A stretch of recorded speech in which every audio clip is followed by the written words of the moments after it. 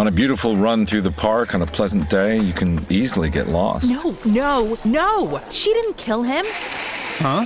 In your true crime podcast. It was the pool guy. So obvious. Whatever motivates you works for us. It's all about letting your run be your run. And Brooks is here for every runner, doing the research and sweating the details to create gear that works for you. It's your run. Brooks, run happy. This episode is brought to you by Smart Food. What makes Smart Food so smart? It's Air Pop Popcorn, tossed in white cheddar cheese, only 70 calories per cup, a notorious black bag of popcorn deliciousness. You are what you eat. Welcome to the Smart Club. Shop now at snacks.com.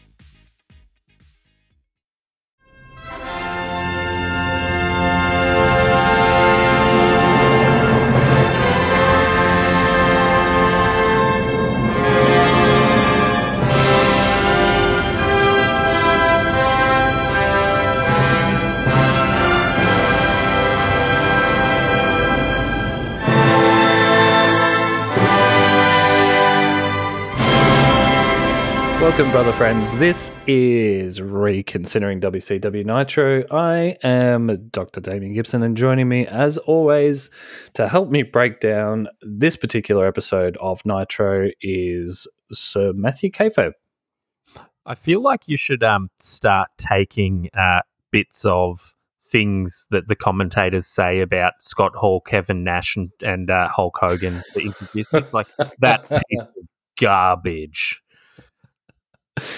You know, in this episode, I love with Tony. I can't say Schiavone anymore. You can't. Schiavone. Just go Schiavone.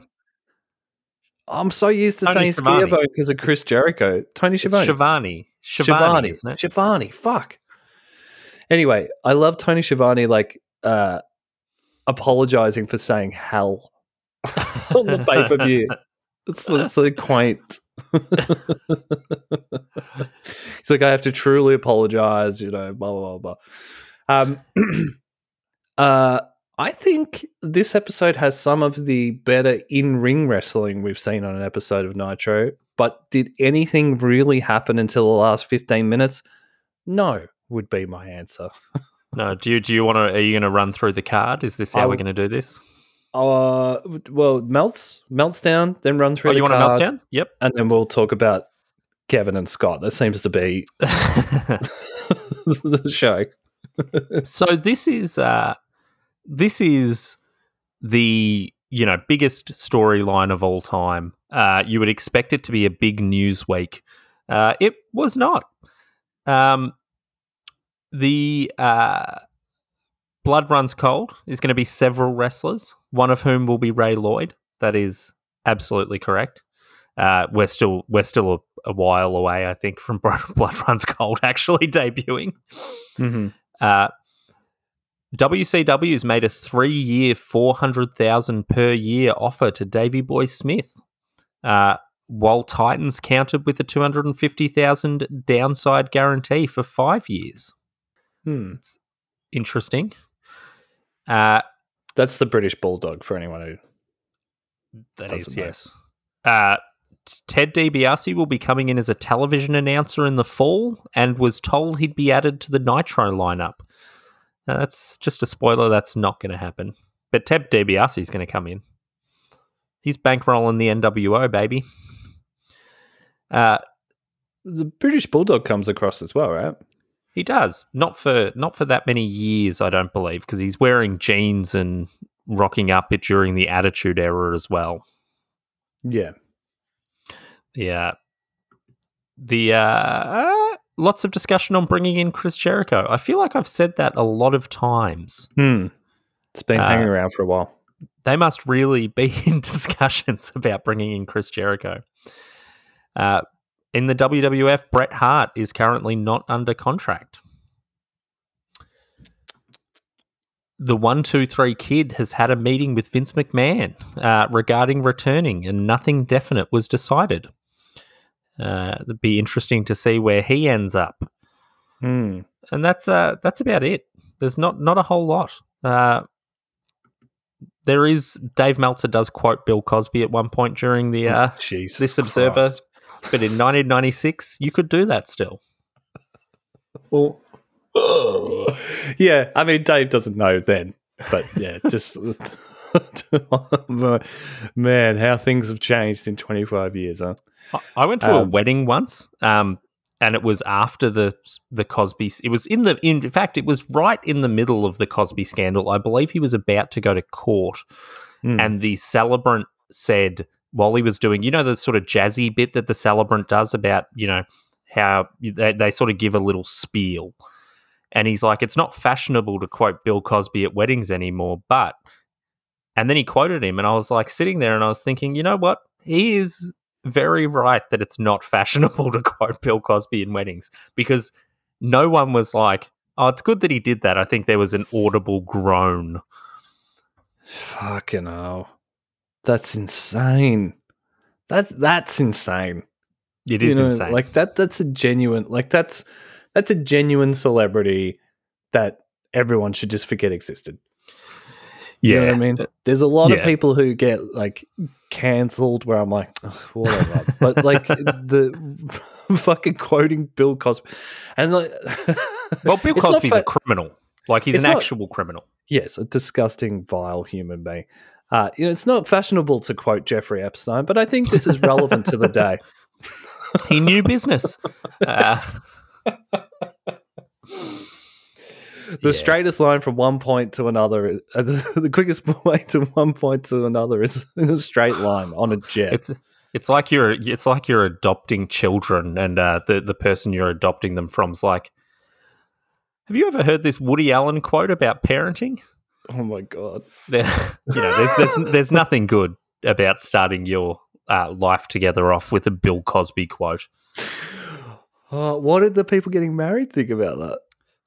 I've never actually mentioned it. I don't see them very often anymore. This was in the Blue Mountains in New South Wales, but I didn't have the heart to bring it up to them because it was at this point everyone knew that Bill Cosby was raping people while married. It was exceptionally strange. Anyway, we've gone off the topic of Nitro. It reminds, so you can see how much we don't really want to talk about Nitro. It reminds me of like the weddings I've been to, and there's whole podcasts and YouTube channels dedicated to this topic of people picking songs that sound like a wedding song, but are definitely not songs that you like. One that I heard as a first dance was "Lover You Should Have Come Over" by Jeff Buckley. Which is a beautiful song musically, but lyrically, it's not. I mean, it's in the title for fuck's sake, Like, yeah. I think the best of those I've ever seen was a dear friend of mine who also is an enormous asshole. Was given the choice of his bride to be chose the all the songs during the wedding. And he was given the option of choosing their first dance song, and he chose a slow piano rendition of "Creep" by Radiohead without the lyrics. That's really funny. It's pretty good, and also gives it a real Westworld vibe as well. I don't know what that means. I'm sorry. So like when they go to Westworld, like there's this big theme park that's like a Western, like you can interact with these AI that are basically like human beings. This is a show.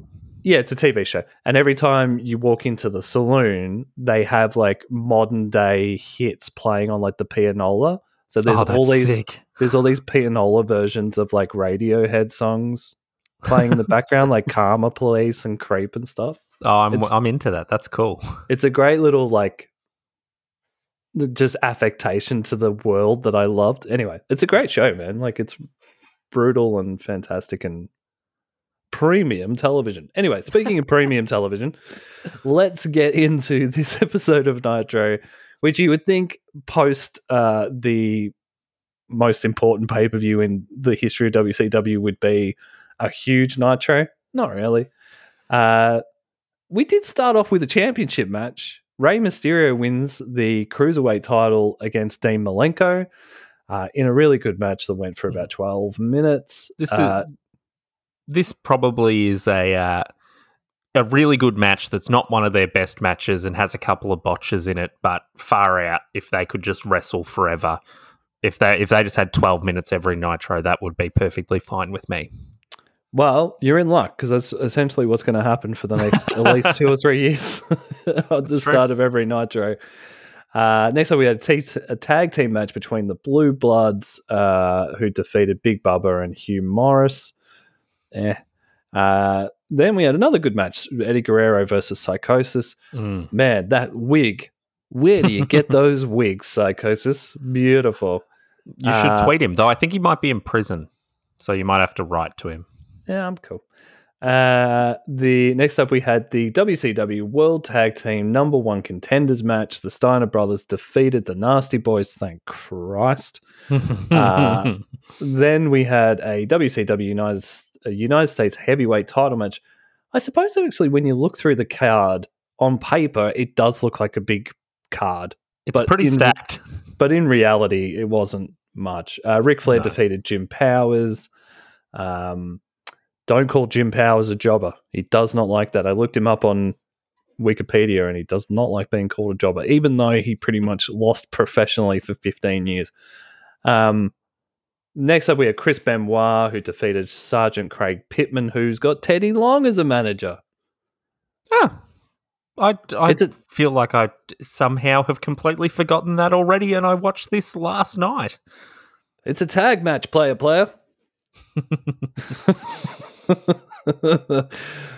Good times.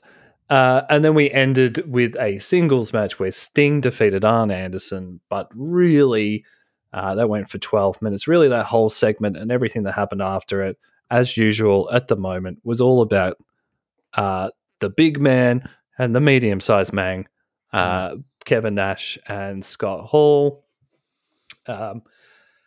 So basically, I'm having a look here, and there's an image with Hulk Hogan, but he wasn't on this episode. No. Am I going through the... This is the right card, right? Yeah, it is. Yeah. It's just the image gallery is incorrect. Sting's promo here is very, very good. It is. He is. I know this is the right card. I'm just having that moment where I'm like, have I got the right card up? No, you're on. Are you on prowrestling.fandom? Yeah. It's the galleries are different. I'm on the exact same site. Yeah, oh God, it just gave me an absolute heart attack. I was like, what's going on here? Anyway, yeah, Sting did cut a really good promo, and it was a glimpse into what's going to happen in the future, even though Sting doesn't really cut a lot of promos. But it was interesting to watch this episode straight after watching Double or Nothing this week and just being like, yeah, man, Sting's really good. Yeah. And I mean, I think he sort of... So the content of it is essentially him saying, like, look, Hulk Hogan's been acting weird for, like, the last few months. Like, he called me and Lex little dogs. Like, it's kind of great that he sort of brings up the history of the show. Like, it's not like, hey, you all got swerved, which would happen, you know, later in the Vince Russo WCW era where... out of nowhere that something that would make no sense would happen just to shock people. Like what Sting's saying is, actually, this does kind of make sense. This has been on the cards for a while. I didn't expect it, but I'm not shocked by it. And I think that's great storytelling. Yeah, definitely.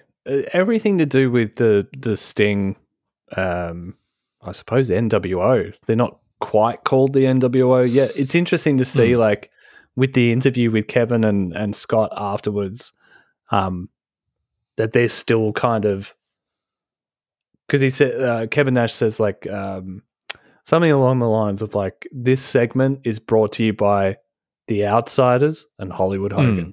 You know, like they haven't 100%. Like there's little bits of stuff that will come up in the future. Like this segment is brought to you by the NWO. I didn't realize they'd gone Hollywood really Hogan that early as well. Well, Macho Man calls him Hollywood Hogan, right? I think so, yeah. Macho's promo was pretty good as well. I felt like that was prime Macho Man when he's really angry and just really at the top of his range. Yeah. Just like it is very hard to take someone dressed like that seriously, though, especially in 1996. You know, Yeah, it is one of those weird things where early WCW really does. If you're like me and you're not an 80s wrestling guy, you're a 90s wrestling guy. Like I would say, you sort of have like fond memories of rock and wrestling, whereas like I because just that's when don't. I started watching wrestling. Yeah. Whereas I was a 90s person. It is hard sometimes to see why people like Macho Man and Ric Flair and, that sort of tier of massive, massive 80s legend are considered that way from their work at this point. Yeah, definitely. Definitely Ric Flair. Fuck. Oh, blah. Yeah. I drifted off a little bit while Rick was wrestling, and I looked up some at what the songs and films were that were released this week. Yes, let's go. You want to go through? Yeah. Not a great week as far as releases were concerned as well. Let's start with films. The only Hollywood film released this week that people would know. There were some other films, some art house films, but let's not go into that. Well, I just don't want to bore, Anyway, Harriet the Spy. Have you ever heard of the film? I saw Harriet the Spy at the movies. Like at this point, I was 7 years old. Like this is right in my wheelhouse. Yeah. I think not only did I see Harriet the Spy in the movies, I had the movie edition of the novel with Michelle Trachtenberg's picture on the front, and I think I might have had a diary that was a Harriet the Spy. I don't know. It seems sort of weird that I was that into Harriet. I don't think I was that into Harriet the Spy, but I did have a few Harriet the Spy things. Michelle Trachtenberg. Is it Trachtenberg? Is that how you pronounce that? Yeah. I know her from, she ends up playing Dawn Summers, which is Buffy's sister on Buffy the Vampire Slayer, the greatest TV show ever made. For about a season and a half. I loved it so much, man. It was it's on Stan, and I hover over starting. Like there's been 3 or 4 times where I've gone to start watching it again, and I'm like, I'm 41. I'm a 41-year-old man. If you were to ask 13-year-old me what the best television show ever was, if 13 to probably 18, 19, 20-year-old me, I would have said Buffy. However, I did rewatch it in my mid-20s, and first season, whatever. Second season, third season, unbelievably good.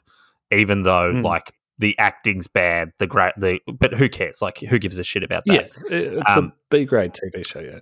Season 4 is maybe when she goes to university. Ooh, that is a rough watch. Yeah, what is it with season 4s? Community season 4, Buffy season 4. The 4th year of World Championship Wrestling, 1999. That's true. Of Nitro, sorry. It's the cursed year. Some songs were released this week. Wannabe by the Spice Girls, probably single-handedly killing the Britpop revolution that was happening at the time with this song. My sister was 13 when this song arrived, and was Spice Girls mania happening in our house? You fucking bet it was. What did your family think about Spice Girls and Friends? was my sister's. She had shrines to both of them in her bedroom. And she was like, if you want to fuck me, you have to fuck my friends as well, which I believe is the premise of the song Wannabe. Pretty much. I think my mum liked them because, a strong feminist, and she liked the girl power thing and blah, blah, blah, even though it was like a, kind of like plastic feminist thing. It was, I think mum was like, well, if Vanessa's going to be into something, I'd prefer the message to be this than, like... My sister grew out of it pretty quickly, though. She got into cool music pretty quickly after this. Speaking of not cool music, Leann Rymes released Blue. Remember how everyone's mum's favourite singer was Leann Rymes for 6 months? It's because of this song. I don't know that song, but I know we watched Con Air recently, and Leann Rymes' How Do I Live Without You features absolutely perfectly in one of the greatest uses of music in a movie ever. Like, people talk about Tarantino, but Nick Cage in slow motion in a singlet with his really, really, he needed a Psychosis wig at this point, with his long, sweaty, gross, greasy hair to How Do I Live Without You. It was good. Yeah, Nick Cage, man. What maybe the most interesting Hollywood career of all time. Yeah. And one that I just stuck in here because it's still one of my favorite songs of all time, Where It's At by Beck, was released this week. That's definitely the best release of the week. Yeah, for sure. The Trainspotting soundtrack was released this week as well. Oh, yeah. Which loomed very large in my legend by this stage. I was absolutely... To call myself an Anglophile in 1996 would be not doing myself justice. I was fucking obsessed to the point where I feel like I had like a Union Jack satchel bag. So yeah. My family are very Irish, and I might have been in a bit of strife with my grandfather. My dad fucking hated it. Hated it. Hated the fact that I was parading a Union Jack around. I was like, oh, whatever, Granddad. It's a pop culture symbol. He would look at me like, just read a fucking book for fuck's sake. Stop watching movies. Anyway. Then you gave him the peace sign, said girl power, and fucked off. I did. And then I did an Austin Power dance down the street. So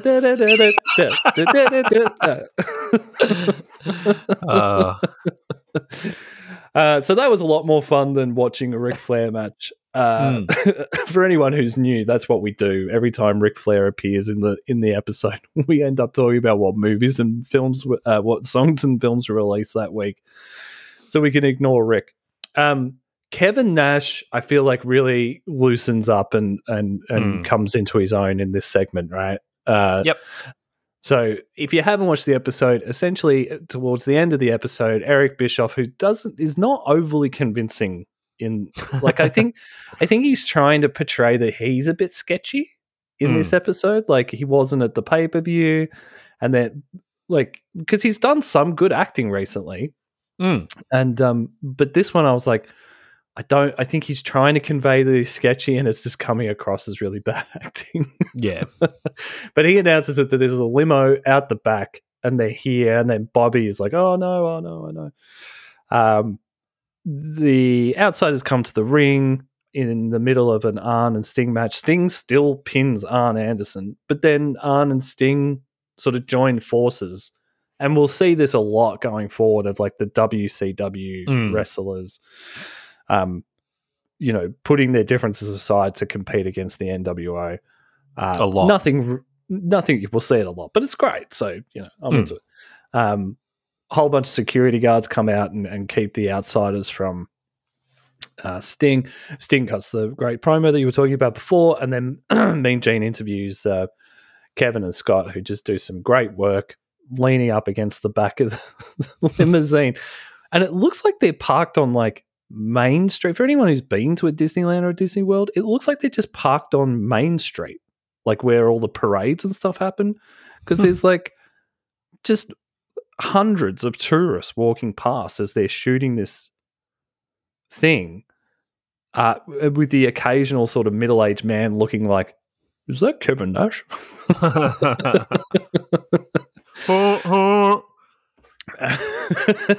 Yeah, it's Diesel and Razor Ramon. Shut up. Are you watching this now? Are you as excited to watch the birth of the NWO as you were back in the day? I mean, no. Back in the day, I was like, Hulk Hogan, go to hell, you piece of garbage. I was way into it back in the day. I'm not sure it's going to capture me in the same way, but it is good. It's well told. It's shockingly, absolutely shockingly sparse in how slow they're willing to do this. Like this is not, more modern wrestling that really just, every story has to be told within a 3-hour Raw. And, there can be no additional elements to that story, and it will be told 4 times until the pay-per-view where it will be told again. And then they'll consider not telling it and telling a different story and then, repeat the process, or they'll just keep telling you the exact same story. Like, this is slow bits of information, each chapter, just dripping with what people want. And I tell you what, people did want this. Do you want to hear the rating?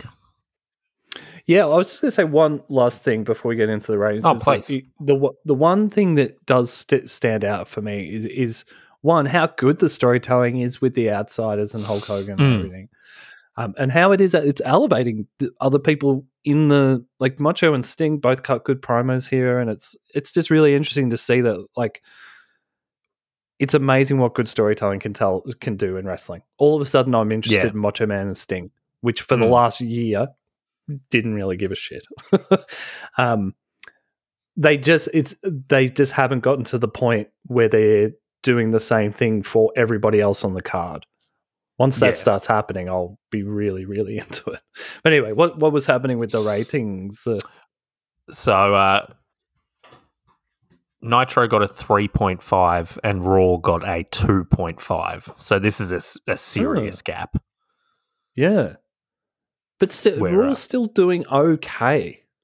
It's definitely not going to be... It's not the doldrums of where things will get to for a very brief period of time. And I mean, the doldrums of where Raw gets to are probably the kind of ratings that WWE or AEW or anyone else would, completely go crazy for right now if they got those same ratings. But yeah, things are picking up at WCW and starting to drop at WWF.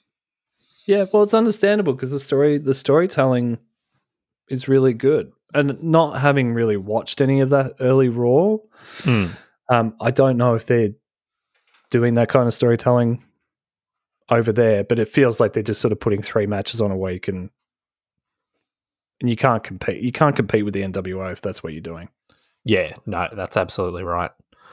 But yeah, we have basically gone through everything that there is to say about this episode. NWO good. Sting and Macho good. Rey Mysterio is now your cruiserweight champion. That's it. That's everything, guys. It's pretty good when you put it like that, though. Yeah. I mean, I'm cherry picking. We had to watch Rick. But anyway, I thought about Leann Rymes Blue instead. If you what am I doing? If you want to support us or help us, the best way to do it is to subscribe. If you subscribe to the WrestleWolf feed, you'll get all our podcasts. You'll get this one that you're listening to right now. You'll get the weekly show where Matt and I dissect everything that's happening in the world of wrestling. Usually AEW Dynamite is the main thing we talk about. Our monthly ECW show, which is heaps of fun to watch, even more fun to record, and it seems like you guys are into it as well. And any other weird thing that we come up with in the future, which I'm sure will happen because we get excited about something. We end up doing podcasts about it. If you subscribe, you don't have to worry about it because you'll get all of it. The other way you can help us is by following us on Twitter. We're at WrestleWolfPod, like our good friends RJ City, Warhorse, Danhausen, a whole bunch of guys have over there. You want to know what we're talking about? Follow us on Twitter. But until next time, brother friends, Hulk Hogan can go to hell.